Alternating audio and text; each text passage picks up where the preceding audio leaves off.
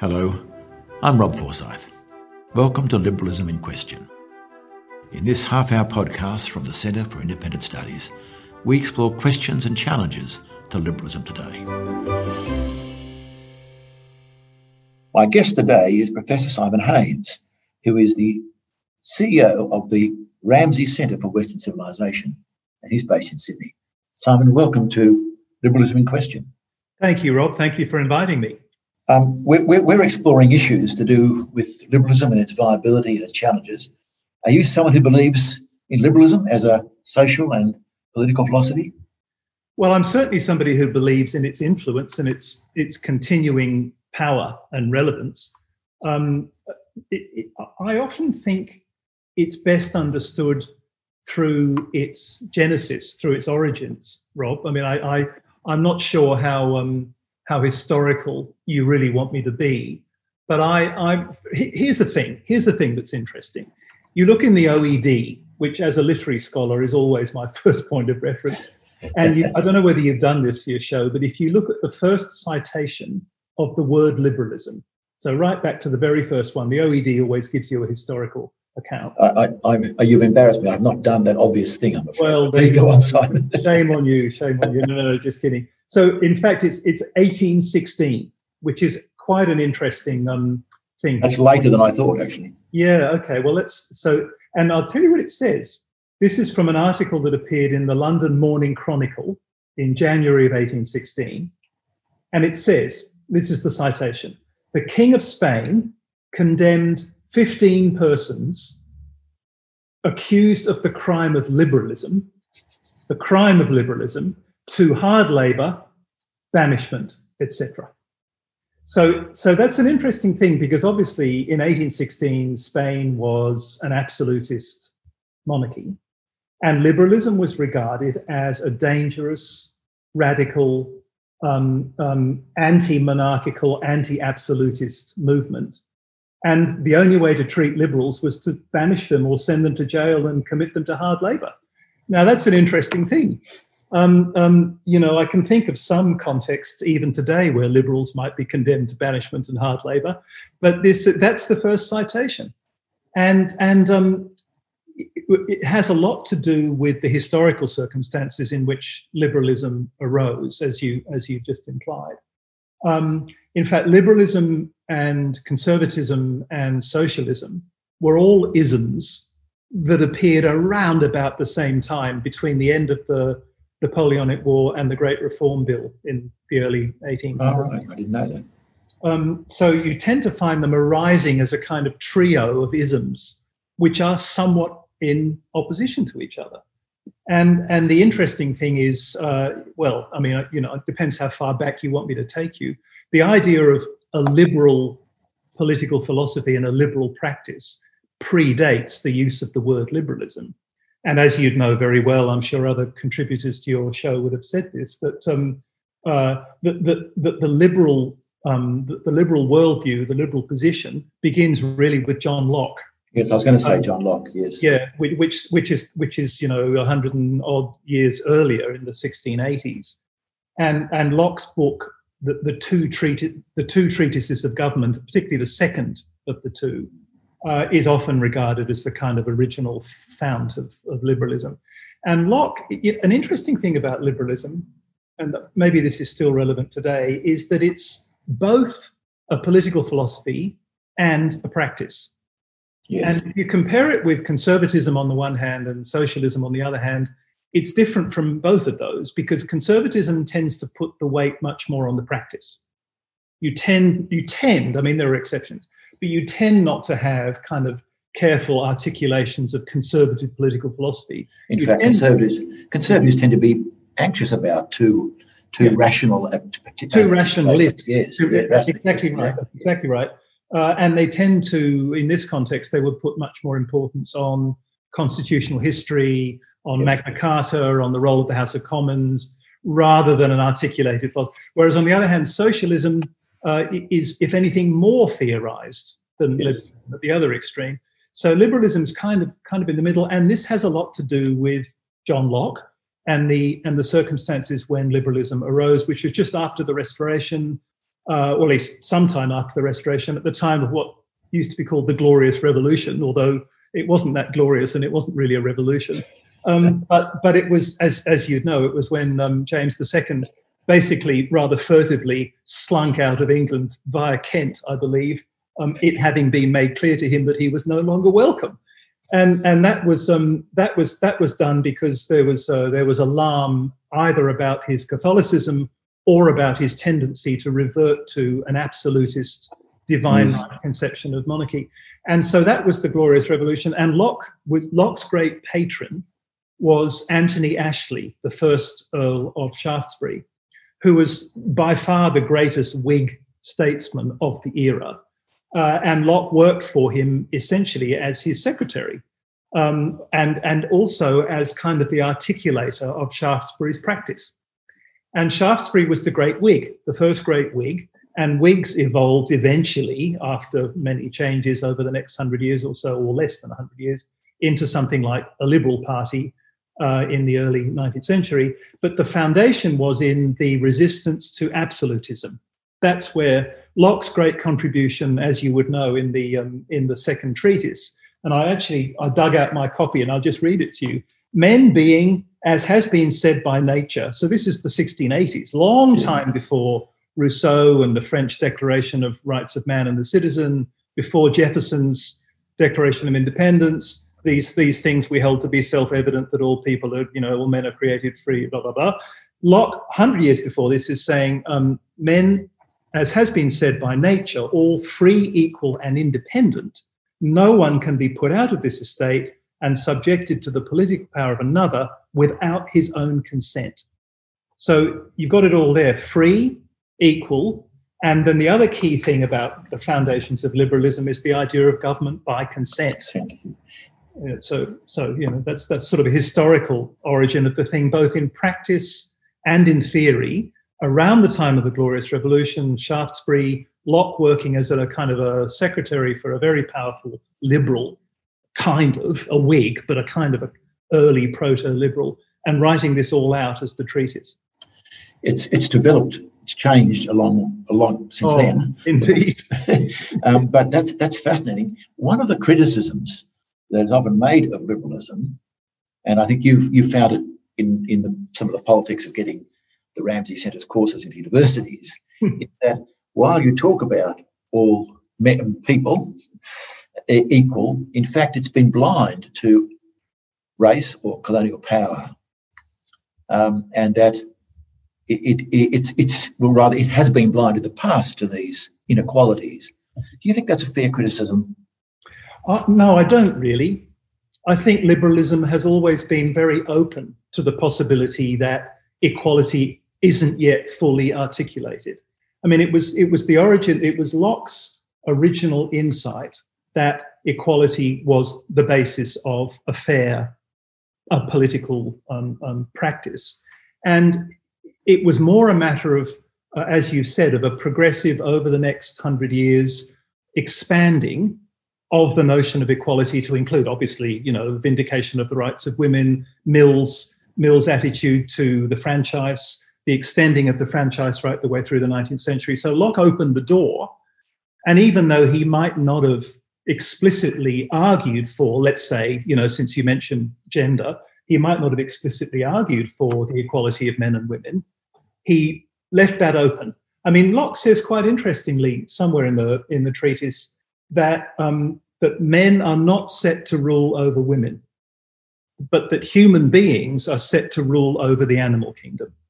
So he's already chipped away at the ancient patriarchal idea that men are the rulers and women are the subjects. He just opens the door a bit. And then, of course, you've got all the stuff that happens in the 19th century, which opens it even further. So I don't really buy it. Yeah. I was just drawing attention, perhaps it's more the hypocrisy or the blindness of liberals at certain times. I mean, the most obvious one is the Declaration of American Independence, and the actual practice of those who wrote it. It's that they could not see that, or maybe saw it and hid it, is, from our enlightened 21st century view, astounding. Sure. Look, I mean, it's a long time since I've read the Declaration, but I'm pretty sure I came across a comment that Jefferson thought that the idea that everybody was created equal actually was directly opposed to slavery.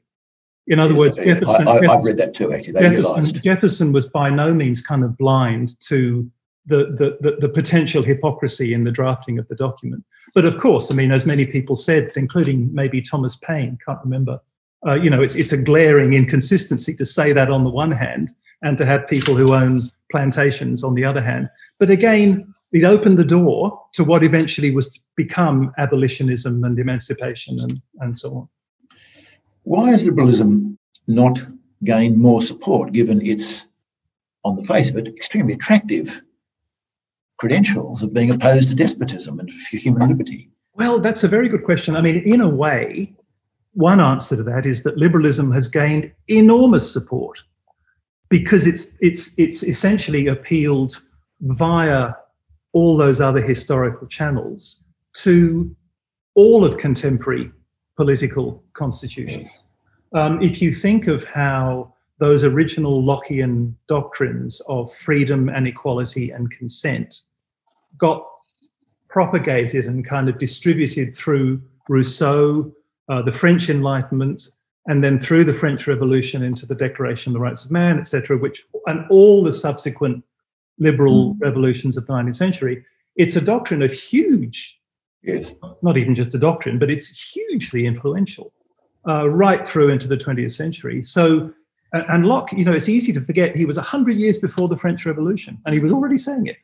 So it actually, in that sense, it's enormously popular. It's a kind of underlying underpinning of all the new constitutions of South America and the developing world in the 19th century and into the 20th century. In some ways, it's underpinned certain kinds of nationalism, the idea of a state as being autonomous from outside empire impediments to its exactly imperialism. So it's actually very, very popular. I mean, let's put it another way round. This is something that interests me because I think liberalism, as you've implied, does get clobbered from both the left and the right nowadays. I mean, It's the problem of being in the middle, I suspect. It's the centrist thing. I mean, that one thing that absolutely kind of I was falling about, probably like you or a lot of people, Vladimir Putin, his comment recently that the liberal idea has become obsolete. And I thought, well, maybe it has for you, Mr. Putin, but I don't think it's become obsolete, full stop. It's just an extraordinary thing for him to have said. But liberalism gets criticized on the one hand by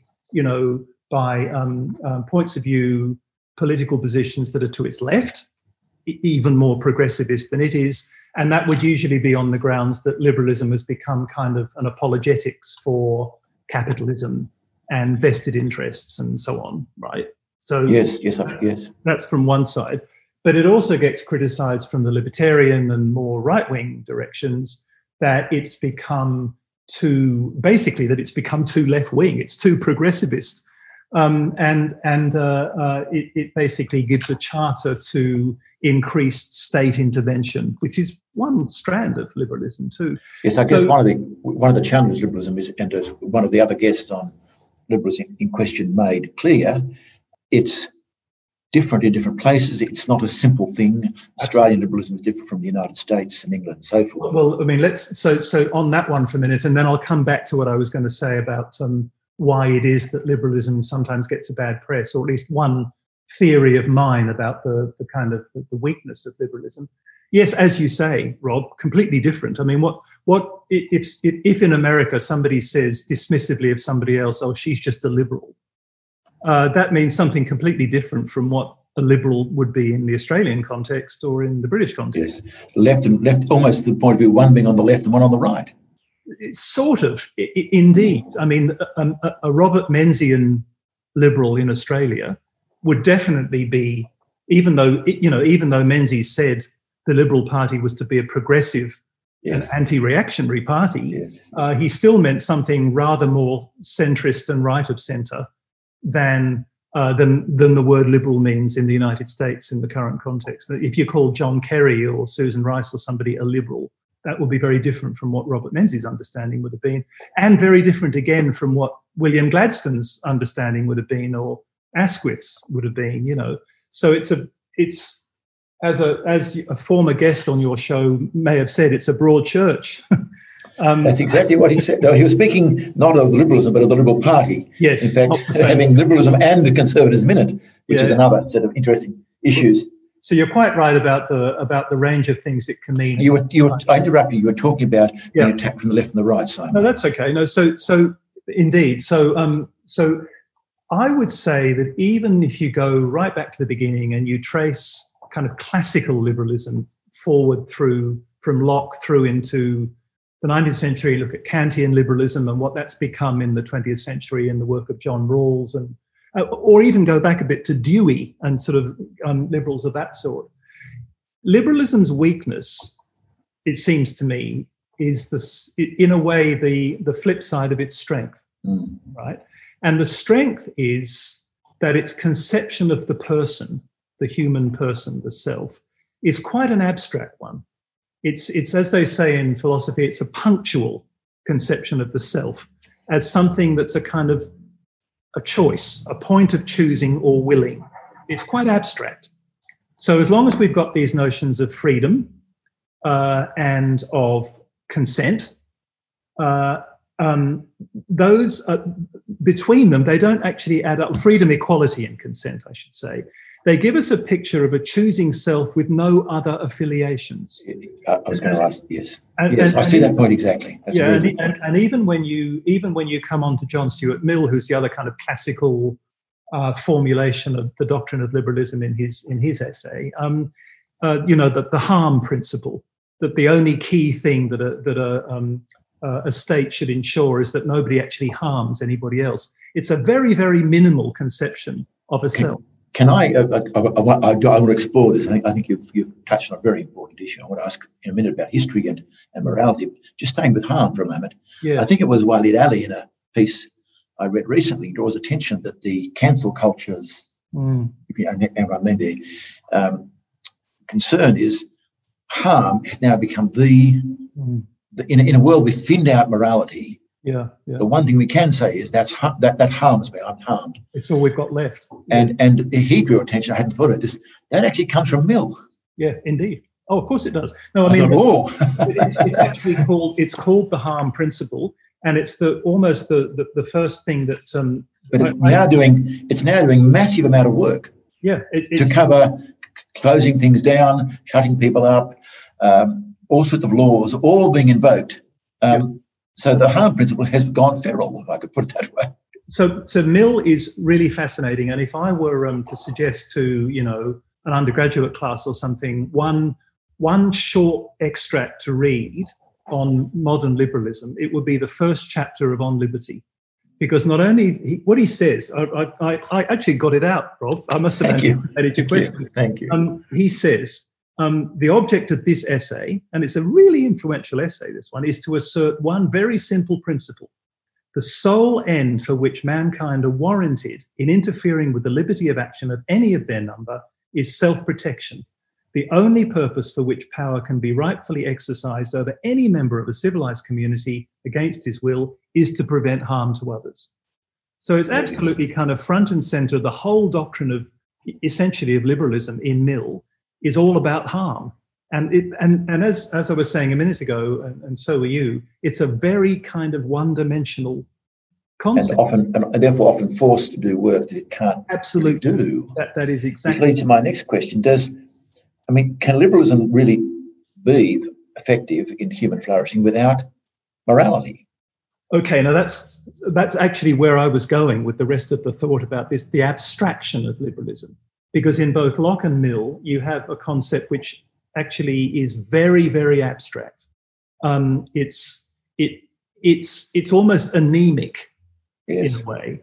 And so when a political position, I'm not saying, liberal politicians are anemic, but there's something about the underlying kind of conceptual structure of the philosophy that's very thin. Right.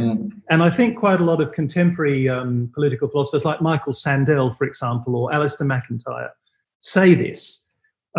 Essentially what they're saying is that if you confront almost like a kind of skeletal conceptual structure like this with various kind of red-blooded, really kind of angry sets of religious or nationalist or ideological values, including class and gender and race and things that get people really worked up. But even more, I guess, with deep old religious affiliations or nationalist affiliations, liberalism tends to lose out, because when people are speaking viscerally, kind of from the gut or from the heart, it doesn't have a lot to say except, oh, let's not harm each other, or, let's protect freedom, or, only government by consent. And those are values that everybody can agree on, and in fact they have all over the world. But at the same time, when they're confronted with a really kind of, a full-blooded, deep value, so it's they tend to cave. So its anthropology is in effect inadequate. Its view of humanity, or else, rather than saying that, it's never meant to be the only game of the town. Liberalism is not to be the one hegemonic worldview. That's right. But perhaps a flavour, perhaps adding to other things. Would that be a better way to approach it? Yeah, or at least maybe to create, forgive the word, a civilised structure within which these differences of value can be fought out. I mean, in a way, that's the point of pluralism, as understood by, theorists like Isaiah Berlin in the 50s and the 60s. Liberalism can work very well in that way as a framework, as it's an architecture, okay, yes. Which is what was intended in the post-war settlement of the rule of law in the WTO and the UN and all these international organisations that are now tottering in many ways. I mean, the WTO is kind of almost on its last legs, which is very sad, because if liberalism is nothing else, it's the staunchest and oldest defender of free trade. Yes. Something worth mentioning. I mean, the rise of the Liberal Party coincided with the defeat of the Corn Laws in earlier 19th century England, and it's a great triumph, because protectionism is a beast for ordinary consumers, and it always has been. So it's ironic that the WTO and other of these agencies are now really under threat. I have to say, Rob, from China more than anything else, from illiberal regimes which have white-anted and undermined its effectiveness. At least that's how I see it. Anyway, so basically, I mean, just to complete the thought that you've had, Lockean liberalism tends to ignore its own more visceral roots, which were in English constitutional practice on the one hand, and in Christianity on the other. I was going to ask that. There's a real, you can argue, I believe, and some guests have, that liberalism can only arise in a culturally, without making theological claims, culturally Christian context, because it has certain views about human beings, their equality and dignity, which it draws upon but cannot itself defend, because liberalism it can't be a complete system. Yeah. A complete system. Yeah. Now, can I ask a difficult question? Liberalism is a mark of Western civilization. Is it contingent upon Western civilization, or can it have a life beyond that? Is it a particular way, or is it as it wants to believe it is, in principle universal? Well, universalism, I think it was John Gray who wrote about this. He was trying to list what the key markers of liberalism are, and universalism was one of the ones that he mentioned. Yes. Individualism, I think, was another one. Yes. I can't remember them all. There were four, but so it certainly does in practice have pretensions to universalism. But the concepts which it advocates are very, very hard to argue with. I mean, if you're actually going to say it is not the case that all people are created equal and free, in other words, if you're going to contradict liberalism on those grounds, it's very hard to figure out what you're going to say instead. So it's still in that sense very, very strong, but it's, as you say, it's rejected along with universalism on the grounds that this is actually an attempt by the West to export its values to the rest of the world. Well, it's certainly that, but whether it's that with good faith or bad faith, perhaps is because it arises in a Western Protestant culture. Yeah. And I think it's an interesting question whether it can genuinely thrive, not in that. This leads to an issue which is relevant. I'll just say, Rob, can I just interrupt? I never pass up a chance to wave a bit of a banner for Hong Kong. And I think... Please do so. You were there for some time. Yeah, there for 9 years. And I think this is a very good example of essentially a Chinese culture in which liberalism has flourished. That's a very good point. Sadly to be crushed by other forces, but not from within. Not from within, indeed, from outside. So I just mentioned that as a partial answer. Yeah. Around this time, we're thinking a lot about the vexed question of the liberal society and Indigenous rights. Everyone can sense an interesting concept at the centre of liberalism, even if I think it's overstated. We are often born into relationships. We don't just consent to them. We are born into obligations. We don't just consent to having my parents or my parents. Yes. Okay. So which is a classic conservative criticism of liberalism. I think I must be a classic conservative critic of liberalism at this point. But there's a sense in which, coming to Australia, all of us have, in a sense, implicitly consented by coming.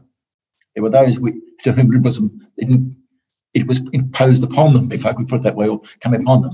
I'm interested in your thoughts. Can a liberal state find a place for the peculiar nature of Indigenous rights? I'm thinking of both land rights and some of the things that the Uluru Statement of the Heart would like to have. Many liberals oppose these on the grounds they're not treating people equally. Have you any thoughts on this matter at all, Paul? Rob, it's a difficult one. I think let's take a step back. There are two theories or two principal approaches to liberty that theorists of the 20th century identified, including Berlin, I mentioned a minute ago, and he calls them positive and negative conceptions of liberty. And the negative conception basically is an idea of liberty that says you must remove constraints from people. And it's quite a thin conception. You must actually not prevent people from seeking life, liberty, and the pursuit of happiness. But then the positive conception is that you must actually do things as a government and as a society which will enable people to fulfill and develop themselves. And so, for example, the welfare state was a response to the view that you can't just take government out of the picture. You have to put government back into the picture to make it possible for poor people to have enough well-being because they've got enough resources. To make them free, as it were. In a sense, make them free, although maybe without that Rousseauvian. Yes, I know. Yes, I'm sorry. There's a dark story there. No. Well, the Rousseau thing about being forced to be free has always made me slightly kind of. And I think we saw some terrible. Yes. Yeah, very uneasy. The terror that arose out of the liberal revolution, of the French Revolution, is always to be a warning about the horrors of perfectionism and utopianism. You're dead right. I mean, I think that's a very good point. So just being very kind of moderate about all of this, if you just were to say that the same thing could be applied to the Indigenous communities in Australia. In other words, this is something where society has a responsibility to enable them to be fulfilled and to live to the best of their ability, whatever way that may be. That would be very consistent with the positive doctrine of liberalism as it's been articulated over the last 150 years. My guest is Simon Haines. This is the Liberalism Question. We're unfortunately coming towards the end of our time. Are you an optimist or a pessimist about the future of liberalism? Do you think it's got a glorious future, or is it going to be a faded philosophy of the past? What you want to happen, I thought, what do you think will happen? Gosh, I could make a lot of money if I knew the answer to that. It's been around, even if you just go as far back as Locke, so that's 17, 18, 19, it's 300 years, nearly 350 years, and it's still flourishing. It's still, those basic doctrines are still ones that receive more or less universal assent. I think the risk to liberalism going forward is actually, as it's always been, the existence of absolutism of all sorts and all kinds, which is what Locke started out by resisting. Absolutism from within our societies and absolutism outside, in places that I needn't be any clearer about than that. We've mentioned a couple. And I think liberalism has a strong future as a resistance to absolutism. Its weakness, as I mentioned to you, is that it doesn't recognise that it itself draws on very powerful, deep values that maybe it needs to return to refurbish itself. But no, I'm optimistic. I'm optimistic, Rob. I'm glad to hear it. My guest has been Professor Simon Haines, the CEO of the Ramsay Centre for Western Civilisation. This has been another podcast of Liberalism in Question from the Centre for Independent Studies. For decades, the CIS has been the independent voice working to deliver evidence-based policy within a classical liberal framework. We rely solely on the generosity of people like you for donations to advance our cause. Check out the links on the website to see how you can get involved. I'm Rob Forsyth. Thank you for listening.